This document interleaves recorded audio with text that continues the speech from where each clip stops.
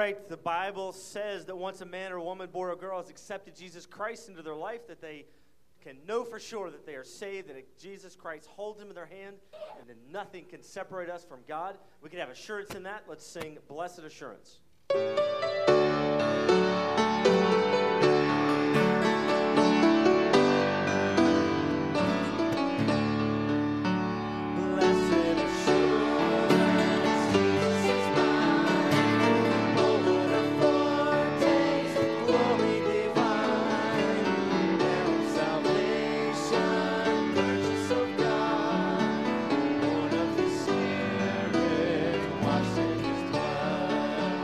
This is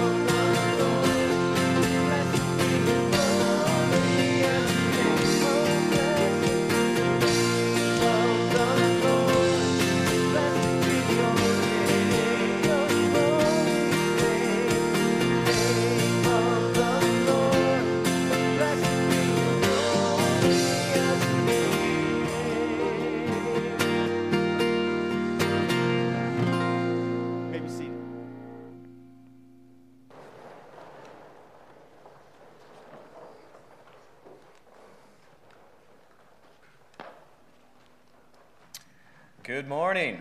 My name is William Hines. As you can see in the bulletin, I'm going to give you a quick update on my mission trip a couple of weeks ago that I went to Austria and Slovakia with my wife, Kate. The mission for the first half was a success. I was able to meet with Joseph Gabor, a national missionary over there. He was able to really open up my eyes to the ministries that he's doing there. He's been doing it for well over 30 years. So the different ministries that he's been involved with, it was very interesting to see the legacy that he's had with people from the very beginning, the ministries he's able to build and grow and allow to flourish in the post-communist nation. So right now, all my shooting's done. Now it's just time for me to basically write a script, get all the interviews that I had of him and his wife, his kids, some of the people that were within the ministries of his radio ministries. He also has college universities, ministries. So it's just really trying to collect all those clips, all those interviews, and make a comprehensive story that he, in turn, can then give to churches around the United States.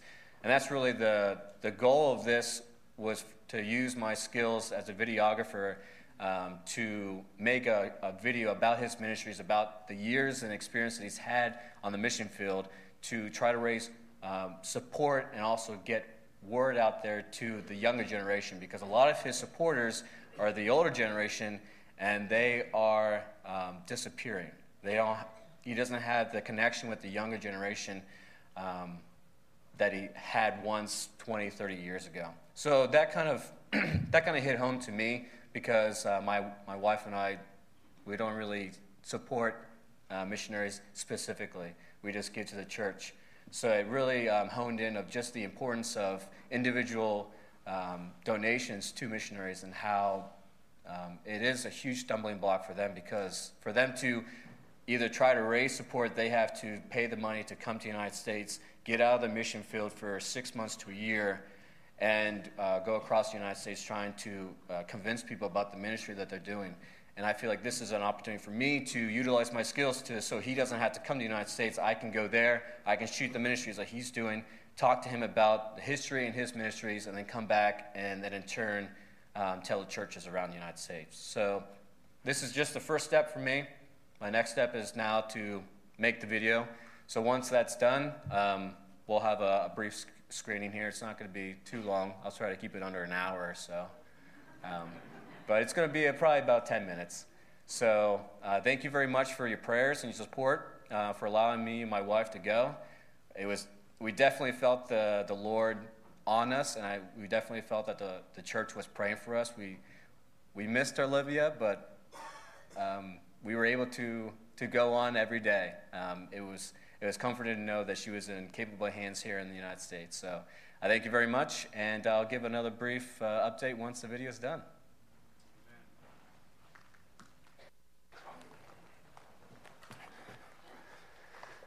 Thank you, Will, for that update. It's always great to see individuals use the gifts and abilities that God has given them to serve in missions and ministry, and we're thankful for the opportunity that they had. Look forward to see that video. As we continue in worship this morning, will you bow for a word of prayer?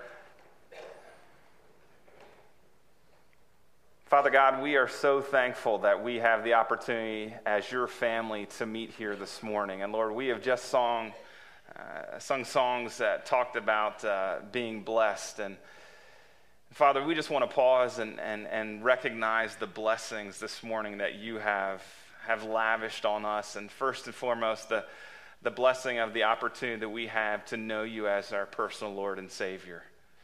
Thank you for that great blessing. Thank you that even though we were sinners, you sent Jesus Christ to die on the cross, to pay the price for our sins, so that our sin could be paid for, and that we could have an eternal relationship with you. Father, what a blessing that is. And because of that blessing, hopefully that impacts the way that we do life. Father, we're thankful for the blessing that you've given us in living in this great country of ours, and for the freedom that we have to assemble here, and just how you have provided for our needs and our wants beyond what we deserve. And Lord, so many times we go through our days and take all those blessings that you pour out on us and continue to pour out on us day after day for granted. And Lord, this morning we want to just pause and say thank you. Thank you for blessing us as individuals. Thank you for blessing us as a church, for bringing us together and allowing us to have a ministry here in Elizabethtown. And Lord, we're thankful for all the different individuals who serve in this ministry and enable the ministry to happen here at Mount Calvary Church. And as pastors, as we think about that, we feel so blessed for the involvement of so many giving their time and their talents to serve you. And Lord, we just thank you for that blessing. And Lord, again, we're thankful for the blessing of your word. We're thankful that not only do we live in a free country where we can gather here this morning and worship you, but we're thankful that we can open up your word this morning and be challenged from your word. And Lord, I pray that as Pastor Dick comes and opens up your word and shares what you've laid on his heart, I pray that his words might be your words and that you might help him to share exactly the things that you want him to share and the things that we need to hear. And Lord, this morning I pray that you'd be at work in our hearts, that you would eliminate the distractions and draw us closer to yourself. Father, as we sang in that one song, that sometimes you bless us even in ways that we don't recognize or want to recognize. And sometimes through difficulty, you enable us to go through difficult times to draw us closer to yourself and to mold and shape us into the individuals you desire us to be. And Lord, when those blessings come our way, help us to be thankful for even those difficult times. For we know that even in the midst of difficulty, you walk with us. You help us through those difficult times. You never abandon us or leave us alone. Father, as a ministry, we're thankful and blessed to have a missions family that is serving around the world this morning. We're thankful for the ministry that you've given all of our missionaries, and pray that this morning that you would bless them and encourage them, that you might use their ministries in mighty ways to make your name known in every area that you have them placed. Father, we pray for encouragement and strength and just help the ministry to go forward and use them in mighty ways. And Lord, even this morning as I was given an update from the Buckners and how Alyssa has been not feeling well and having a lot of headaches, and Ben and Nikki have been concerned, Lord, I pray that you would just be with Alyssa and just take the headaches away from her and just be with Ben and Nikki and calm their hearts, and Lord, continue to use them in a mighty way there in Papua New Guinea. Lord, we know that as we come here together this morning, there are many of us who aren't feeling well or have loved ones who aren't feeling well. And in our congregation, we have many who are sick and going through difficult times. And Lord, we're thankful that you're at work in those situations. And Lord, I pray you'd help us to be encouragement to them. Lord, this morning we especially think of Melanie Ellis, who is in the hospital in Illinois with kidney stones in both kidneys. And Lord, just pray that you would just draw close to her. Just encourage her. Just give the doctors wisdom, as it's not her normal doctors. And Lord, just pray that they would help to get these kidney stones under control and just give her relief from pain, and just encourage her and draw close to her this morning.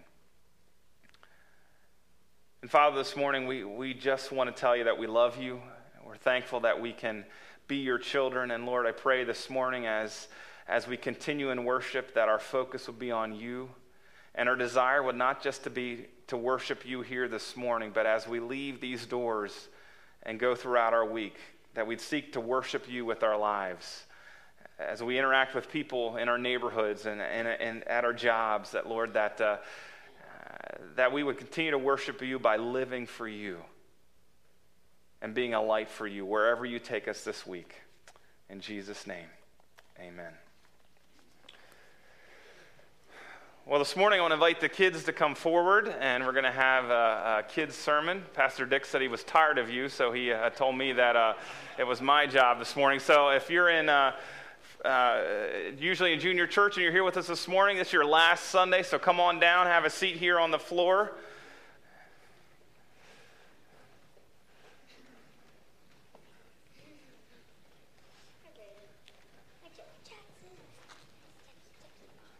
There's some room over here and over here.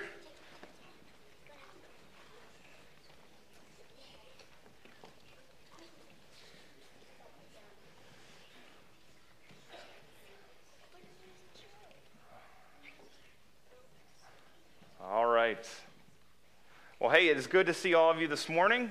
How are you guys doing? Are you doing good? Good.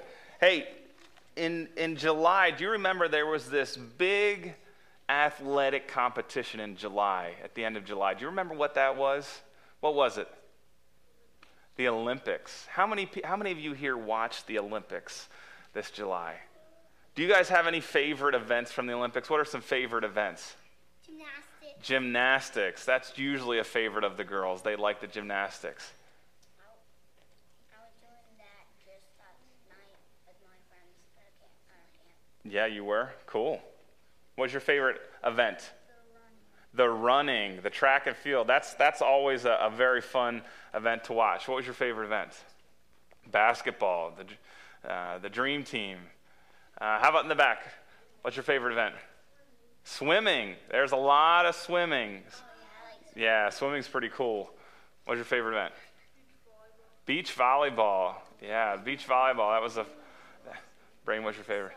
Soccer. So the Olympics were this like 2 weeks of all of these competitions, right? And they had all different kinds of sports. And you just named a lot of different sports. And now, do you think that if you wanted to go to the Olympics that you could just decide one day, you know what? In 4 years, I'm going to go to the Olympics. Do you think you could do that? You guys going to go to the Olympics in 4 years and be swimming or do gymnastics? You could go to the stadium and watch them, right? But what would you have to do if you wanted to be in the Olympics? Tegan, what would you have to do? What? Practice. You would have to practice a lot, wouldn't you? You would have to practice and practice and practice and practice. And you know what? The people who are going to be at the Olympics in 4 years from now, they're probably already practicing. That's a lot of practice, isn't it? How many of you would get tired of practicing that?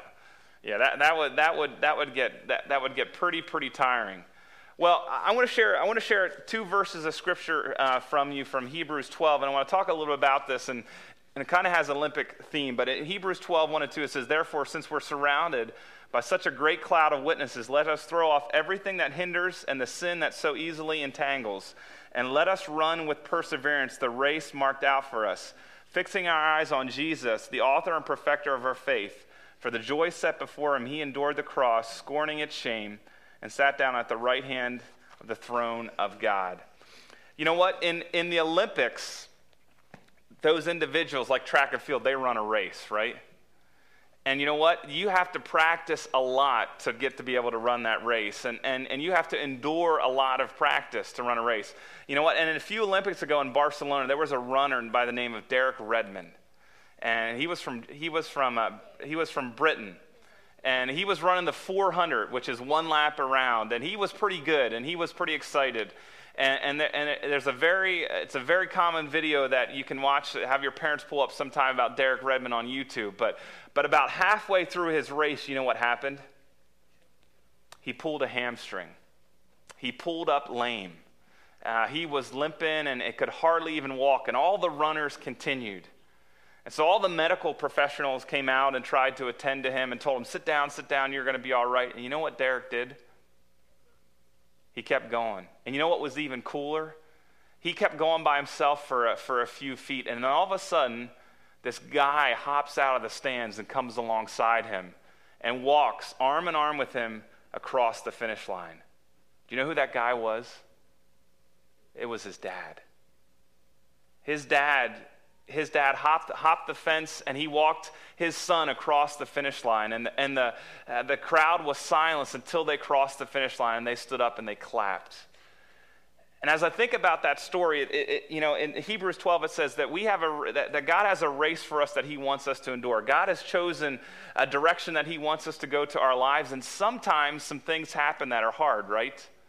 And when things happen that are hard, it's easy to give up. But God says he wants us to endure and push through. And even when he puts obstacles in our way, he wants us to push through. And you know what I like about the story of Derek Redmond and his dad? a lot of times when we face difficulties in our life, you know what happens? Our Heavenly Father, God, comes alongside us. He kind of picks us up and he helps us to continue on. He helps us to persevere and continue on. And you know what? We live in a world that says when things are tough, just quit. But you know what? Sometimes God puts tough things in our lives and he wants us to persevere and he wants us to teach us things through it. And so I just want to encourage you with that just like those in the Olympics, you got to persevere through a lot of practice, and sometimes things don't go exactly the way you want them to go. But God wants us to persevere and never give up and realize that he is there to help us. All right? And Pastor Dick's going to talk a little bit more about perseverance here in a little bit, but there are some sheets up there that you can take. Thank you, boys and girls, for your attention. You grab those sheets and have a seat.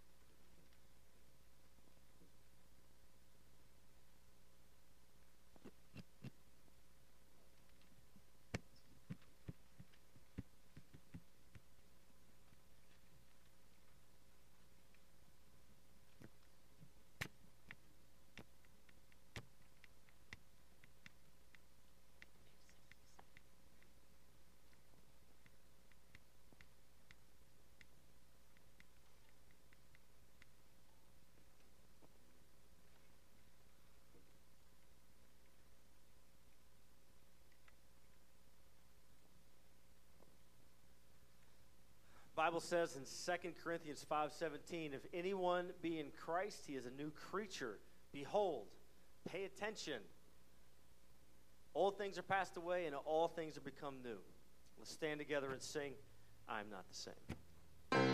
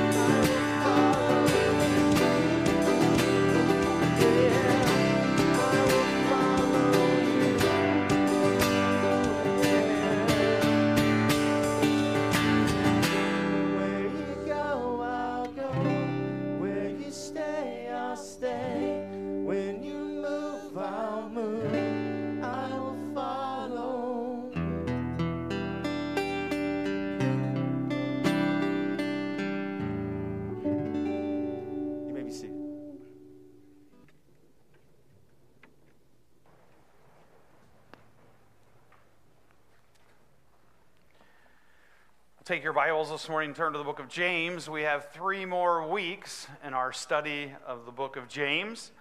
And Pastor John will preach next week, and then I'll finish the series in 2 weeks. I want to mention to you that there is a financial report in your bulletin this morning, and Brother Dave is sick, and so he will not be here to give the report. But the only thing I'll say about the report is we took in more money than we spent. That's always a good thing, isn't it? So we took in more money, so you can look at the report there. If you have any questions, you can see Dave next week when he's back. But keep him in prayers. He's not feeling well this morning. James chapter 5, we're going to read verses 7 through 12 this morning. James chapter 5. Therefore, be patient, brethren, until the coming of the Lord. See how the farmer waits for the precious fruit of the earth, waiting patiently for it until it receives the early and latter rain. You also be patient. Establish your hearts, for the coming of the Lord is at hand. Do not grumble against one another, brethren, lest you be condemned. Behold, the judge is standing at the door. My brethren, take the prophets who spoke in the name of the Lord as an example of suffering and patience.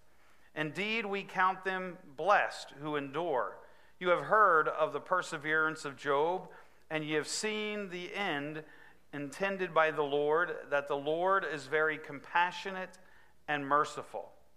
But above all, my brethren, do not swear either by heaven or by earth or with any other oath. But let your yes be yes, and your no, no, lest you fall into judgment. Let's pray this morning, and then we'll look at this portion. Father in heaven, Lord, we are again thankful for the precious word of God that comforts us and encourages us, convicts us. Lord, it gives us daily guidance. Lord, but most of all, Lord, from beginning to end, Father, it talks about Jesus Christ and his coming to earth and dying on the cross so that we might have eternal life and so that we might be able to spend eternity with you in heaven. Lord, I pray today that you would help us as we look at this portion, Lord, in the book of James, that it would help us in this area of patience, Lord. I know it's certainly something that I struggle with, and Father, I pray today that you might help us all to be patient, even as the scripture says, till you return. Father, again, we just want to thank you for answered prayer. We thank you for how you answered prayer this week in the life of little Lydia Jones, that they were finally able to find out that these were seizures, and Lord, they were able to get her on the medication. And Father, thank you for that, and just pray you continue to be with Nathan and Anna and Lord, little Shelley, and Lord, their whole family as they've gone through a very traumatic several weeks here, that you might just, Lord, continue to be with them. So Father, again, speak to us through your word today. It's in your name we pray. Amen. Queuing was a term that I probably was not aware of until this week when I was listening to a radio station out of Philly that I listen to sometimes, and it fit in real good with my message this morning. And it was talking about the queuing that went on at the Houston airport. And what seemed to be happening is that the Houston airport, they were getting a lot of complaints about how long it took for people to get their baggage. And people were waiting sometimes 10 to 12 minutes to get their baggage. And so what they decided to do was they wanted to deal with this. So the airline thought, what we'll do is we'll hire some more people. And so they hired some more people and cut the time down to 8 minutes. So from when you got off the plane for you to pick up your baggage and walk out of the airports, it took 8 minutes to do that there in Houston. But the thing they noticed, even though they had cut the time, the complaining was no less. People were complaining just as much. So they brought in one of these queuing teams, they call them, and they studied. Queuing is a mathematical term for studying, standing in line. And so they began to study, and how would they improve this? So what they did, they came up with this decision. They thought, what we'll do is we'll have the airplanes park at the far gates further out. So they didn't use the nearer gates to the terminal. They had the airplanes parked further out. And then what they did was they decided they would not use the first two luggage carousels. They would use the ones that were the farthest part of the baggage pickup area. So from the moment you got off your plane, it took you about 8 minutes to walk from your plane to the baggage area where you immediately could pick up your luggage and walk out the door, and they had no complaints whatsoever. The timing was exactly the same. It still took 8 minutes, but people did not have to do what? They did not have to stand in line. People hate standing in line. We spend, as Americans, 37 billion hours as Americans standing in line. I have to admit, I hate standing in line. I hate being in traffic. Friday nights going through Lancaster, Friday nights there's always more traffic going through Lancaster. And so I know exactly where I can cut to the side streets and can, not have to travel the main road through Lancaster, so I don't have to stop. And I had done this quite often, and one day I thought, you know what? Just for the heck of it, I'm going to time myself how long if I stay on the same street versus cutting down these side streets and going. And I was about 5 seconds shorter. To me, the 5 seconds is worth it, but really, literally, it made no difference. But I felt so much better about myself because I was what? I was moving. I don't like to stand still. I am not a patient person. I said that's why I'm not a fisherman, because I just can't stand throwing my line in and just waiting. Drives me crazy. If it was one of those things that would throw your line in and the fish bite immediately, I would feel good. That's why I don't fish. And so I am not. So it's funny that I ended up with this message this morning. It's interesting. Just a series of questions that I want to ask you today, and we'll put them up there. They're in your outline, but let me go through those, and you think about them this morning. Do you buy things before you have the money to pay for them? Do you buy things before you have the money to pay for them? Is your primary concern to remove a problem or to see God's purpose and allowing it to exist in the first place? When you go through things, you just say, God, get me through this. Just get me out of this problem. Take this problem away, God. Do those around you avoid you when you're going through a difficult situation? Things aren't going well, so you get sort of miserable. Are projects more important to you than people? Do you experience inward pressure when your plans do not work out?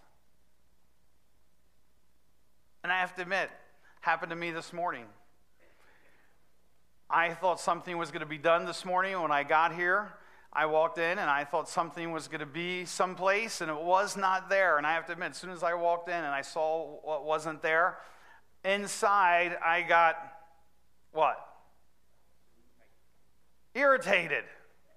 I'll admit it, I got irritated because it wasn't there, and it was supposed to be there. And right away, I thought, oh man, this now I got to go do all this. And in my heart, I felt very impatient.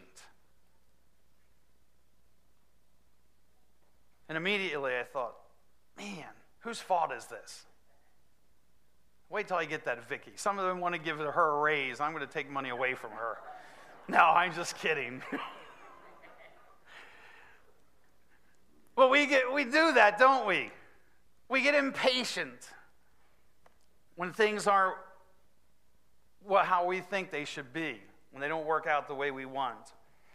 Are you willing to go through the training and experience required to become more proficient in your responsibilities? All of these questions have to do with this word, patience. Being patient. When we think of the word patient, let me give you some definitions for that word. So as we get into the text this morning, we'll understand what we're talking about as we go into our text. Patience is learning how to wait to fulfill a personal goal. It's learning how to wait to fulfill a personal goal without getting angry. Whenever we find ourselves getting angry because something's not going the way we want, it's really showing us that what? That we're not being patient.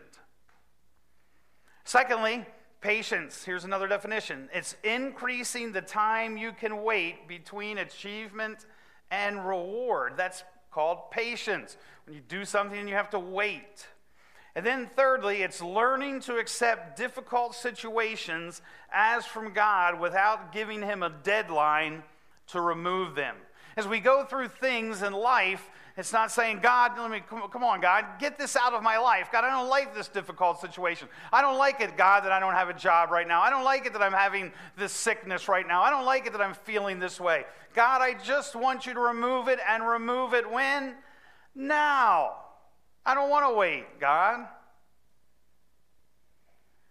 James here in this portion of Scripture, he is addressing some Christians who are going through persecution. Again, when Pastor John set the table for us back all the way in James chapter 1, and he preached that very first message, he reminded us that James is writing to Christians who are going through difficulties, who are going through some difficult times, or going through persecution, going through suffering in their life.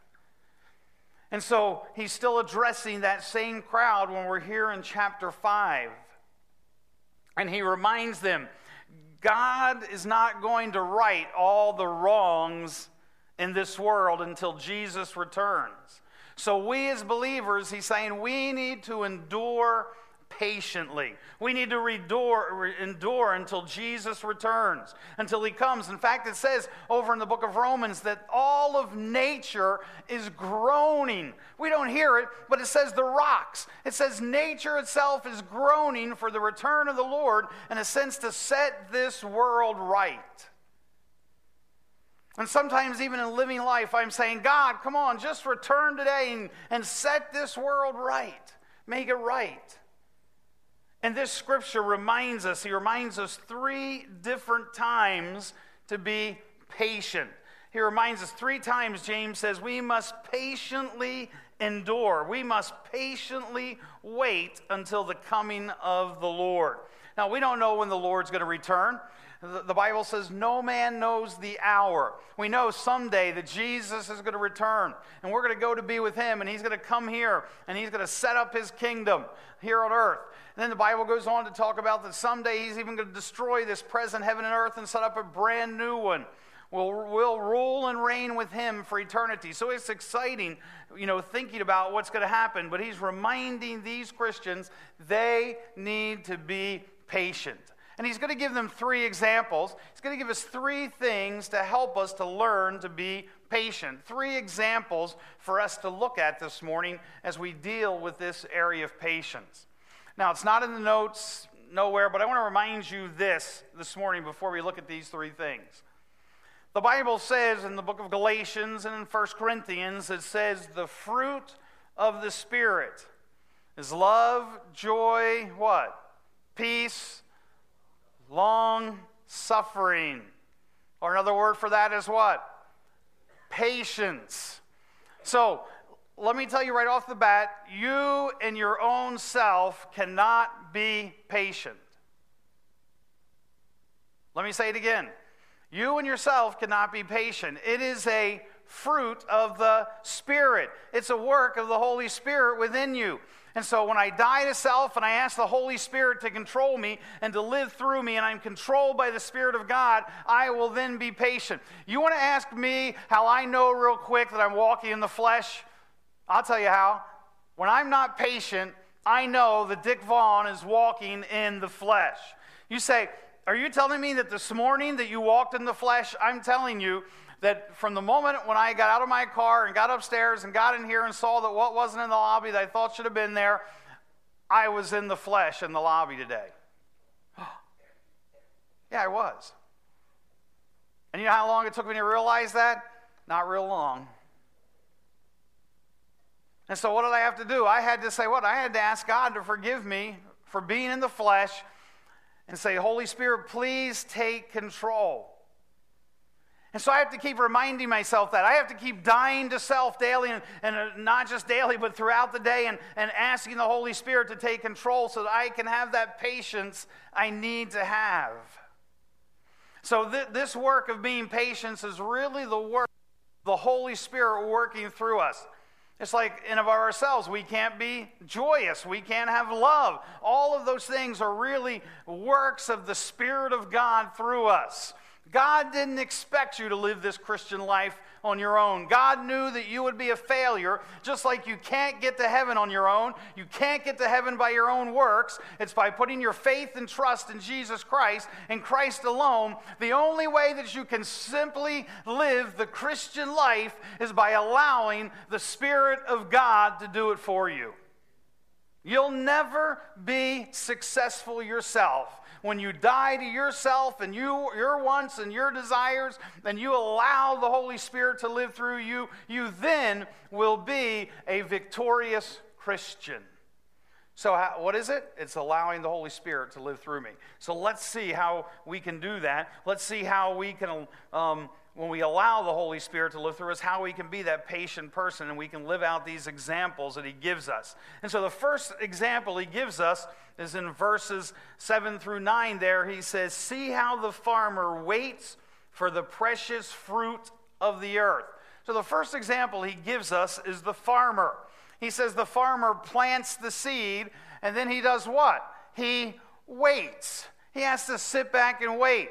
Now, again, back in biblical times, the farmer didn't have irrigation systems like we do today. We put that nice, I saw it this morning. We came in here today, and I saw our irrigation system, putting out water all over our fields so we can plant grass, and within a matter of a few weeks, we have grass because we have water. In biblical times, they didn't have that. So what did they have to do? They had to wait for what? For rain, for God to send the rain. They had to wait for it says the early rains and the latter rains. And so there was the soft soil that they planted in the autumn, and there were those rains that came, and then there was the latter rains that came in February and March. And so they would help. So there was these two rainy seasons in Israel, and that's what they're talking about here, that the farmer plants the seed. And he really even can't depend on himself in a sense of the soil being soft. He has to depend on God to make the soil soft so he can plant it. And then once he plants it, he has to depend on God to what? To keep watering the seed. So he has to depend on God. He has to wait patiently for God to do those things. And so he's saying, listen, just like the farmer waits patiently, we must do the same thing. And why could the farmer wait? Why could he wait? Look at that word that he says. He waits for the precious fruit. He waits. He's thinking about, while he's waiting, he's thinking about, man, I can't wait until that what? Until that corn grows. Until I can take that ear of corn and I can put butter all over it and what? Eat it. And so when he plants that seed, he's thinking, man, I can't wait to what? Eat that corn. I can't wait to be able to pick that fruit and be able to eat those peaches that when you bite into it, the peach juice just goes all over you. Man, I can't wait for that, he's saying. I'm thinking about that while I'm waiting. So the farmer has to what? He has to simply wait patiently for God to do his work. And as we go through life, whether it's waiting for God and healing, or whether it's waiting for God for a job, or whatever it's waiting that you're going through, it just means I'm waiting for the sovereign God to do this work in my life. Now, the farmer has to do what? He has to be the one who plants the seed and who works the soil and does all those things. It doesn't mean we just sit back. It doesn't mean I don't pray. It doesn't mean that I don't, some people say, well, listen, I think I need a job and I'm just going to pray about it and I know that God will, send me a job. No, what do? You go out and look for a job and you go out and knock on doors and you get on your computer and you do all those things and you pray about it. You just don't sit at home. So there's our part, just like that there was the farmer's part, but God says, once you've done your part, you need to learn to be what? Patient. And allow God, the sovereign God, to do his part. And so James is saying to us here, you also, in verse 8, you also be like the farmer, be patient, establish your heart, allow God, do the work that you need to do. Study God's word, pray, do all those things so God can do a work in your life. That's what he's telling us here, that you need to be just like the farmer so that we can see the growth of God in our life. And then he gives us the example of the prophet in verses 10 and 12. He says there, look what he says. My brethren, take the prophet who spoke in the name of the Lord. And let me back up. I skipped over verse 8. I'm going to go back and pick verse 9. Do not grumble against one another, brethren, lest you be condemned. Behold, the judge is standing at the door. He says, in the midst of your patience, you know what? Don't use that when you become impatient. Don't grumble against your brothers and sisters. Don't, when you're going through difficulties, don't make them feel bad also. And, it reminds me of the farmer who helps each other. They don't attack each other. We live in Amish country here, and you watch, and the Amish farmers will come along each other, and they'll not grumble at each other. What will they do? They'll come along and help each other. And so what are we supposed to do is we're going through difficulties. I'm to come alongside of you, and I'm to what? I'm to encourage you. I'm to help you. So when you see a brother or sister going through something, you see them going through difficulties, then it's our job to do what? To come alongside and encourage them and help them. And that's what he's saying. Don't grumble. Don't complain. Come alongside. Help those. Don't condemn them. Go alongside and help them. Encourage them. Don't judge them. And then he goes on to say, here's another example. Here's the prophet who spoke in the name of the Lord as an example of suffering and patience. Keep your hands or your finger there in James and go back to the book of Matthew with me. Take your Bibles and go to Matthew chapter 5. And here he talks in Matthew about a prophet.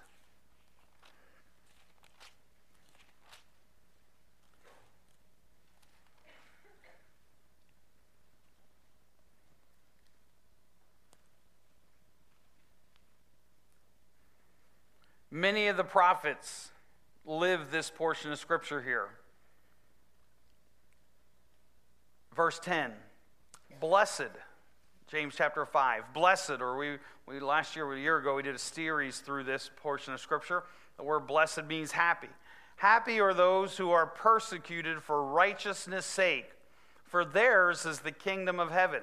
Happy are you when they revile you and persecute you and say all kinds of evil against you falsely for my name or for my sake.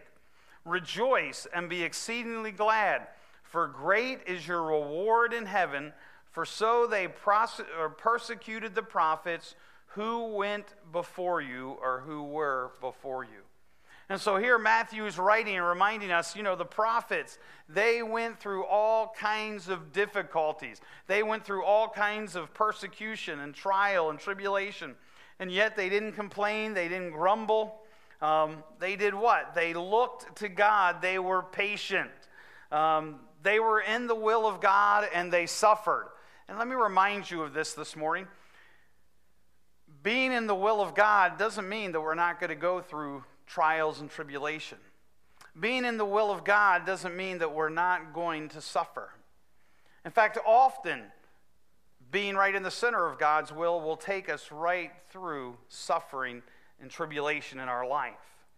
And think of the prophets. Think of Elijah. He ended up going into hiding for his life. How about Jeremiah? He was arrested and thrown in a well to die. How about Daniel? We know him. He ended up where? In the lion's den. All of these men, patience in time of suffering is a testimony to others around us. Shadrach, Meshach, and Abednego, these three Hebrew boys who were taken and again went through a time of suffering for what? Because they stood for righteousness. And as we live in this land and we stand for righteousness, we're going to go through some times of trial and tribulation and turmoil. When you stand for righteousness, you're going to sometimes suffer. There are Christians all around the world. We don't know a whole lot about it here in America, but Christians all around the world who suffer for righteousness' sake. And when we go through that, he's saying, listen, be patient. Wait for God to work in your life. And then the last example he gives us here is one that we're familiar with. He says in verse 11, indeed we count them blessed who endure. You have heard of the perseverance of Job. And each time he uses this word patient, he talks about the farmer being patient. He talks about the prophet being patient. And finally, then he talks about Job being patient. And here, same type of Greek word, but it's a stronger. He gets stronger each time. And he says the perseverance of Job, the endurance of Job. And he said there's a blessing if you will endure. Now, we don't have a lot of time this morning, but we go back and we look at Job, and we remember that story. And we think of Job's distress. And in just a matter of hours, Job lost all of his wealth and all of his children. And you remember that story of how the couriers kept coming to him and saying, Job, you know, your kids are all gone, and you've lost this, and you've lost that, and you've lost this. And even finally his wife says, you know, Job, why don't you just curse God and die? And then Job's body gets full of boils. And then all of a sudden, Job has 3 friends who show up to comfort him. And they don't say a whole lot. They just, when they show up, they just what? For days, they just sit and they stare at him. And that's really great comfort, isn't it? You know, think of somebody who's in the hospital and you go to visit them and you sit down in the bed next to them and you just look at them for an hour or two. They're going to feel pretty what? Uncomfortable. In fact, they might even ask you to leave. But that's what Job's friends did. They just sort of looked at him. They didn't speak. And so, you know, and then we have that in 1 through 3, we have his distress and then his defense. And when they finally speak, he begins to debate with them. And he begins to share with them. And when we have this debate that's going back and forth, and immediately when they finally speak, they say to Job, Job, what sin is in your life? That's really comforting, isn't it? Come on, Job, the only reason you're going through this is because you have sin in your life. You know that God wouldn't take you through this, and God wouldn't take away your family, and he wouldn't, you know, give you all these boils, and he wouldn't, you know, cause all these things to happen to you unless you had sin in your life. So why don't you just confess your sin, Job? As soon as you confess your sin, I'm sure that God will deliver you, and things will be really great. That's really comforting, isn't it? And so we have that. And, you know, as I read the book of Job, I have to tell you, as I read through that book, I'm waiting for God to say, okay, Job, here's the reason. Let me just spell it out for you. Let me just tell you, Job, why you've gone through this. Let me tell you why you've lost all your children. Let me tell you why you've been so sick. Let me tell you why, you know, all of these things have happened. And so I get all excited when I finally get to about Job 38, and God finally speaks. I'm thinking, wow, God is finally going to lay this all out. He's going to explain it to us. And then God gives us a nature lesson. God says to us, well, Job, let me just tell you, who causes the sun to rise, and who causes the moon to shine, and who causes the bear to be able to have cubs? And he goes through all these things about nature, and who causes the rain to fall, and who causes the snow. And he goes through all this, and I'm thinking to myself, I don't know about you, but when I read through Job, I get to this and say, God, what are you talking about here? Job just wants to know what? Why? Come on, God, explain to me. Why? Give me the reason, God. Tell me why. And God never does. God never explains it to him. And so what is the whole thing? He's saying, listen, Job, if you can trust me to do all of these things, if you can trust me to do these things, you're going to just have to trust that I'm in control. And you know, you read the whole book of Job, and God never explains himself. He just simply says, Job, trust me.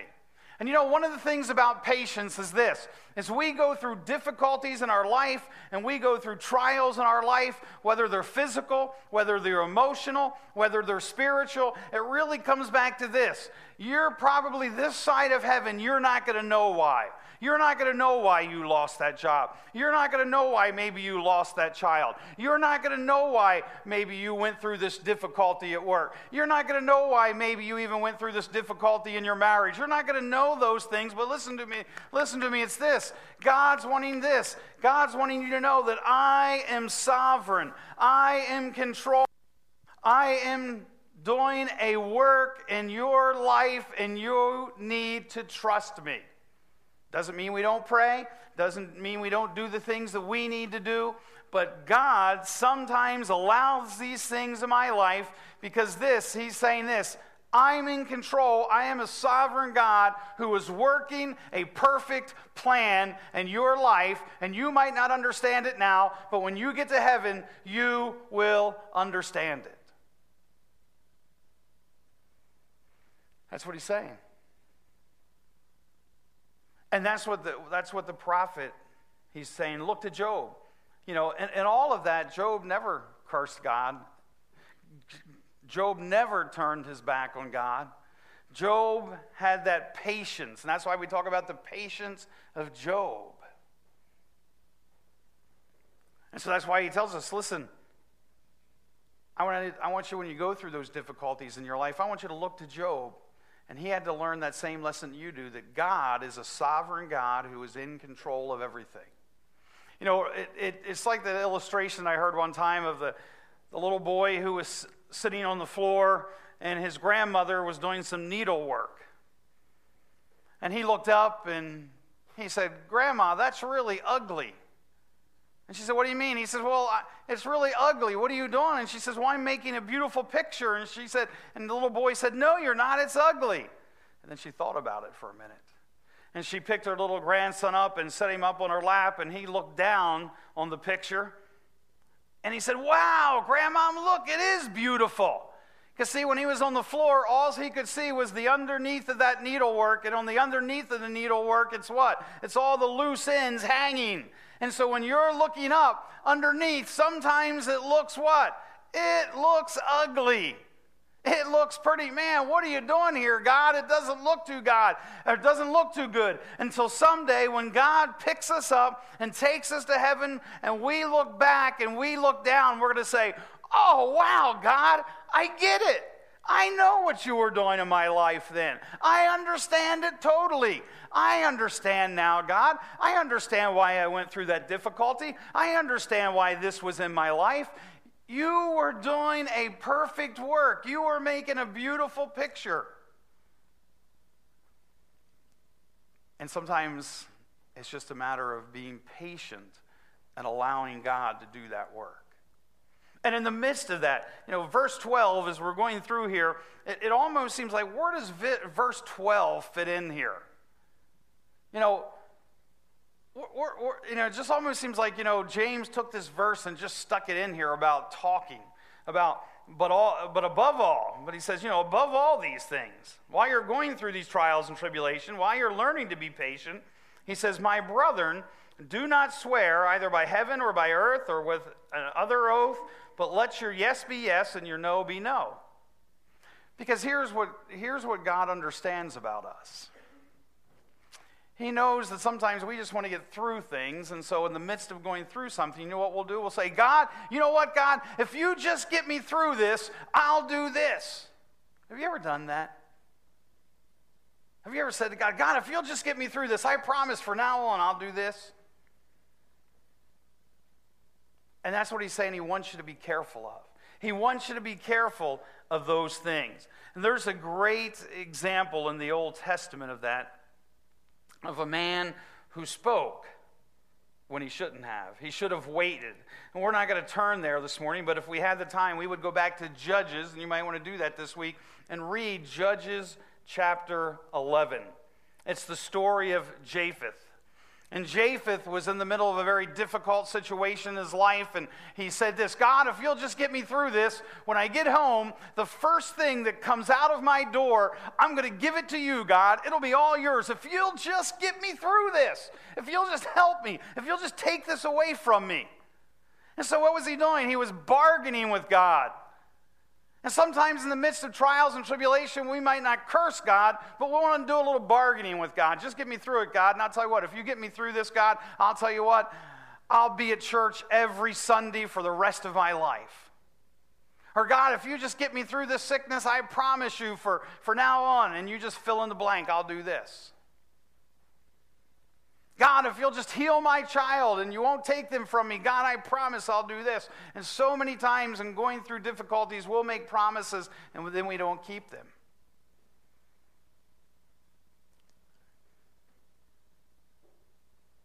And so Japheth made that promise to God, and when he got back to his home, as he came up to his home, the first thing that came out of his front door of his home was his daughter. And basically what he said, God, the first thing that walks out my door, I'll sacrifice it to you. That's what he told God. I'll sacrifice it to you, God. Now, students of the Bible have debated that portion of Scripture for a long time. What really happened to Japheth's daughter?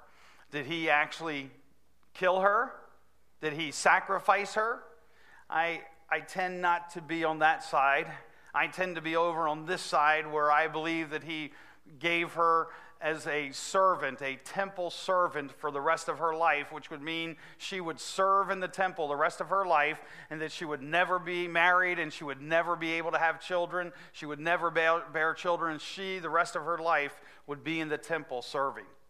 So he lost that opportunity to have grandchildren. He lost that opportunity because when she served in the temple, he wouldn't have that close relationship with her anymore. I believe that's what happened. I don't believe that he killed her. But see, in that moment of wanting, in that moment of desiring just to get out of the trial and tribulation he was going through, he made a rash statement, and his words did not show patience, and he ended up paying for it.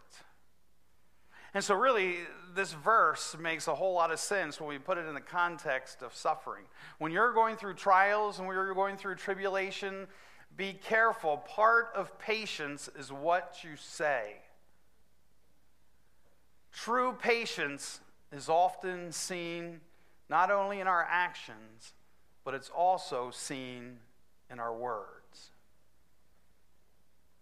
So it's better for us to say what? Nothing, than to say something that we can't keep. And that's what these verses saying. Let your yeses be yeses and your noes be noes, unless you fall into judgment. And so be careful as you're going through things in this life that you don't make rash statements to God. Be careful as you're going through some very difficult things that you don't curse God. Because remember this, God is working a perfect plan in your life. If you believe that God is sovereign, that means God is in total control of everything. That means that everything that you go through in your life, there is a plan and a purpose from God. And so how do we need to go through it? We need to go through it patiently. How do we go through it patiently? By dying to self and allowing the Holy Spirit to live through us. That's what God is asking us to do. Let's pray this morning. With our heads bowed and our eyes closed, maybe you slipped into our services today and you do not have a personal relationship with Jesus Christ. If today was the last day for you to live on this earth, you're not sure where you would spend eternity. Well, the great news is this, is that God loved you so much that he did not want you to die and be separated from him for eternity in a place the Bible calls hell. His desire was this. His desire was for you to come to know him. So he did something. He did something about the problem that we all have. It's called the sin problem. We're born sinners, separated from God, and we can't do anything about that sin problem ourselves. If we die in that sinful state, we will spend eternity separated from God. So God sent his only Son, Jesus Christ, to this earth to live for 33 short years and then to die on the cross. And when he died on that cross, he was dying for your sin, for my sin, for all of our sin. And the Bible says after he had died, they took him, they buried him, and 3 days later he arose victorious over sin and death. He went to heaven to be an advocate for you and me, so that all we had to do was to come to that point in our life and to admit that we're a sinner, and admit that because of our sin we're separated from God, and come to that point and cry out and say, God, I'm a sinner. I believe that. I believe that you died on the cross for my sin. You were buried and you rose again for me. And God, I'm trusting in that to take me to heaven. That's how simple it is. And if you're here this morning, you're not sure you're going to heaven. That's how simple. All you have to do is put your faith and trust in Jesus Christ, death, his burial, and his resurrection. So if you're here, maybe you want to pray a prayer this morning. It's not the prayer that saves you, it's the belief. You could pray something like this and mean it and say, Lord Jesus, I know I'm a sinner. I believe that you died on the cross for my sin. I believe that you were buried for me. I'm putting my faith and trust in that to take me to heaven. If you would do that, at this moment you would be on your way to heaven. You say, Dick, it sounds too simple. God made it simple so that everyone could do it. But it's a choice that you have to make. And right there where you are today, maybe you want to make that choice and invite Jesus Christ to be your Savior. Put your faith and trust in him. If you do that, let Pastor John or myself know as you slip out the door this morning. We'd love to pray for you and we'll celebrate with you. Father, thank you for the word of God. Thank you that, Lord, it speaks to our heart and help us, Lord. Every one of us in this room, every one of us in this auditorium this morning, we're going to go through trials. We're going to go through difficulties. We're going to go through tribulation. It could be as simple as sitting in traffic. It could be as difficult as having someone that we care about slip out into eternity. Lord, there are so many varied things that we go through throughout life. And Lord, yet you've called us to be patient, to trust in your sovereignty as we go through those difficulties, to know that you are working a perfect and glorious plan in each of our lives. It's in the name of Christ we pray. Amen. Stand as we sing and celebrate this morning, and then we'll be dismissed.